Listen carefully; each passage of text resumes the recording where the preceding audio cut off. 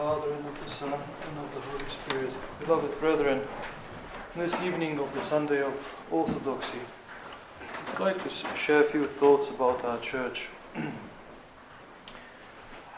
Our Metropolitan Ephraim, our beloved hierarch, late Metropolitan Ephraim, used to say many times, and he even wrote it in his first encyclical to the flock, that he considered our church, the congregation of our church, the gathering of our church in this hemisphere, Western Hemisphere, to be a providential act, a great blessing from God. And there are manifold reasons why he thought that this was providential. Not only because it was a genuinely great thing, great blessing that so many people from different backgrounds should come together in the worship of the Holy Trinity in apostolic and traditional, in patristic manner in the Holy Orthodox Church here, but also because here in our church we have freedom. And what did he mean when he said we have freedom? We have freedom to immerse ourselves in the patristic faith, in the writings of the Fathers. We have freedom to be free from the shackles and the burden and the baggage of the few hundred years of Latin captivity and the practices and the teachings that have crept in many of the local churches because of this captivity.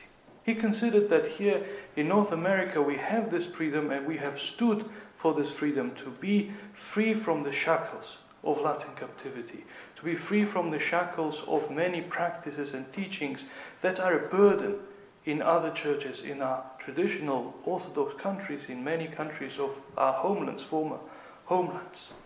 This he considered to be providential, and this he considered to be something to be cherished, to be defended, to be cared for. And to give you an example of some of the things that we do enjoy in our church and should bless God and thank God for having this freedom, I'll give you a few examples. The fact that in this holy monastery we can take communion every day. Do you think that that can be done anywhere else? And this started in the 50s, when the elder started his monastery, the monastery, in the early 60s. And when, after establishing the house and having the priest in the house, we started to have daily communion. That was unheard of, and yet it is the most apostolic and patristic thing to do, to commune every day, because liturgy is to be celebrated every day whenever it is possible. It was unheard of, and yet our elder stood by it, because he was instructed in this patristic practice by Elder Joseph and by the writings of the Fathers. And although it was an unheard of thing, unheard of, to some people scandalous, that people should take communion every day, yet we stood by this freedom to practice that which we know is right. And not only that, we inculcated this into our faithful, into our parishioners, that they should take communion as often as possible. They should take communion every Sunday at least. Do you think that is being practiced in many other places or preached in the other places? I'm talking about all calendarists. No, not at all. It is something that is really resisted even to this day. Just only now on the Holy Mountain, in some of the monasteries, they started to have communion twice a week. And in the monasteries that are following the old calendar, once in 40 days maybe, they will take communion. Every other week maybe. And some time ago it was several times a year maybe. That was in the church abroad even. Even in the church abroad. Several times a year people used to take communion. That's it. Nothing else. And yet in our church we have this blessing.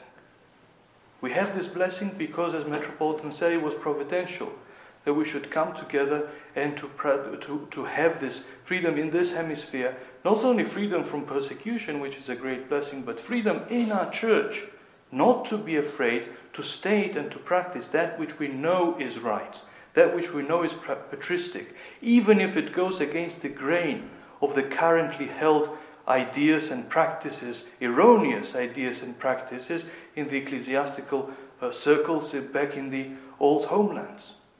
Let's take another example, the iconography. That which we enjoy throughout the decades of the existence of the monastery, right from the beginning of the founding of the monastery, to that, as St. Photius in his beautiful sermon that we read yesterday, says that icons irrigate the soul with the grace and the beauty that comes from it. Traditional iconography irrigates the souls, that we have the blessing, we have had the blessing for half a century now, that our eyes should be irrigated with traditional iconography without any addition of the Western Renaissance or Baroque art, things that are humanistic and not spiritual, and that we should depict the way traditionally our Savior and the Mother of God and the saints are depicted, without the addition of the condemned practice of depicting, for example, God the Father, which the Seventh Ecumenical Council, which is the council that condemned the iconoclasm, also condemned the depiction of the Father, who no man has seen. And yet that practice is prevailing throughout the Orthodox world. So to have this blessing that for half a century, not only of ourselves to have the blessing of venerating the icons that have been painting in traditional way, but also to disseminate, to propagate, to give out, and to establish the precedence that this is the true art of the Church. This is the gateway to gateways and windows to the heavens, and not the art that was being the way the icons were depicted for a few hundred years already in the most terrible Renaissance and Baroque style, which has no spiritual uplifting, but rather is humanistic. And yet, I'll give you another example. In our church, it is a given of what we teach concerning what happens after the Great Judgment Day. What is the nature of that fire, which is called the river of fire, which will come from the throne of God? What is the true understanding of the church of what is hell? That it is not a special place created by God to punish sinners, and that God delights punishing in sinners, that the fire, which is the river of fire, is some kind of a creation that God created to punish sinners. In our church, it is a given that we understand that the hell is not a choice of God, but a choice of man. And that river of fire is not an instrument of torment, but it is the presence of God, which is the same presence which becomes light for those who are saved, becomes fire for those who are damned out of their own choice. Because of their inability to respond to the love of God, they are scourged by love of God, which is that very same fire, as St. Isaac the Syrian teaches us. All this was collected in that beautiful talk given by Dr. Alexander Kalomiros in the 1980. And that is a given in our church, that is a traditional teaching of the church. Go out and see in how many churches they'll look with blank and stare at you when you explain these things to them. To this day, they're debating elsewhere whether the teaching of the river of fire being the love of God and the presence of God is a heresy. It seems that some people the only time they have is to look for other people's heresies and to accumulate as many heresies, find as many heresies in others as possible, instead of listening, instead of trying to learn something. And many other things we could say, where in our church we enjoy the freedom to actually immerse ourselves in the Fathers, to actually state without fear what is found in the Fathers about this and that issue, about this and that practice. And this is why my Metropolitan considered this to be a great blessing, something to be cherished, never to be taken for granted, and never to go with the flow, but rather to go what is right, even if we are few, and those who say the contrary are a great multitude. And we were taught to know how to balance this, that never to go out and impose on others things that we know There have been therefore generations, and it is difficult for people to change from one to the other, and never to impose or declare as heretics people that have been practicing out of ignorance or because they were taught this way, things that we know are erroneous, and yet the people practice it out of innocence. To be balanced and moderate in this, but at the same time to be principled of never allowing things that we know are wrong in our own church, and never allowing to go with the flow just because the majority thinks otherwise, and especially if we are being imposed something from somewhere else. And we are told that we have to change because of this and that need, that to not only to be principled, but to make it a matter of dogmatic stance. Because one thing is to be mistaken. One thing is to be mistaken out of innocence or because of long-standing practice, but another thing is to persist in an error. Another thing is to persist to persist with full force in an erroneous teaching and try to impose it on others. That becomes a matter of dogma. And why do I say it becomes a matter of dogma?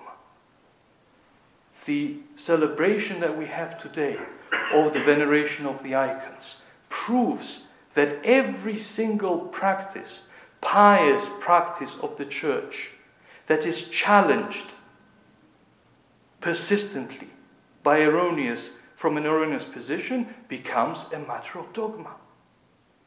The veneration of the icons before the iconoclasm started was not a matter of dogma, it was a matter of pious practice. People venerated icons, and they did so in different manners in different parts of the Christian world. But once iconoclasm started, once iconoclasts came to deride and to teach against the holy icons, it stopped being simply a pious practice to venerate the icons. It became a matter of dogma, of the same value, of the same strength, and of the same power as other dogmas of the church, like the divinity of our Savior, of his two natures, the human and divine nature, concerning his incarnation, concerning his two wills, the divine and human will. The icon veneration is among the dogmas of such importance. Why? How did it end up in this list of dogmas? Because it was challenged. It was challenged persistently, not as a mistake, but a whole teaching emerged that derided the veneration of the icons. And that which something was a practice, a pious way of behaving, the veneration of the icons, once it was challenged, it wasn't only a matter of veneration and a pious practice, it became a matter of doctrine and dogma.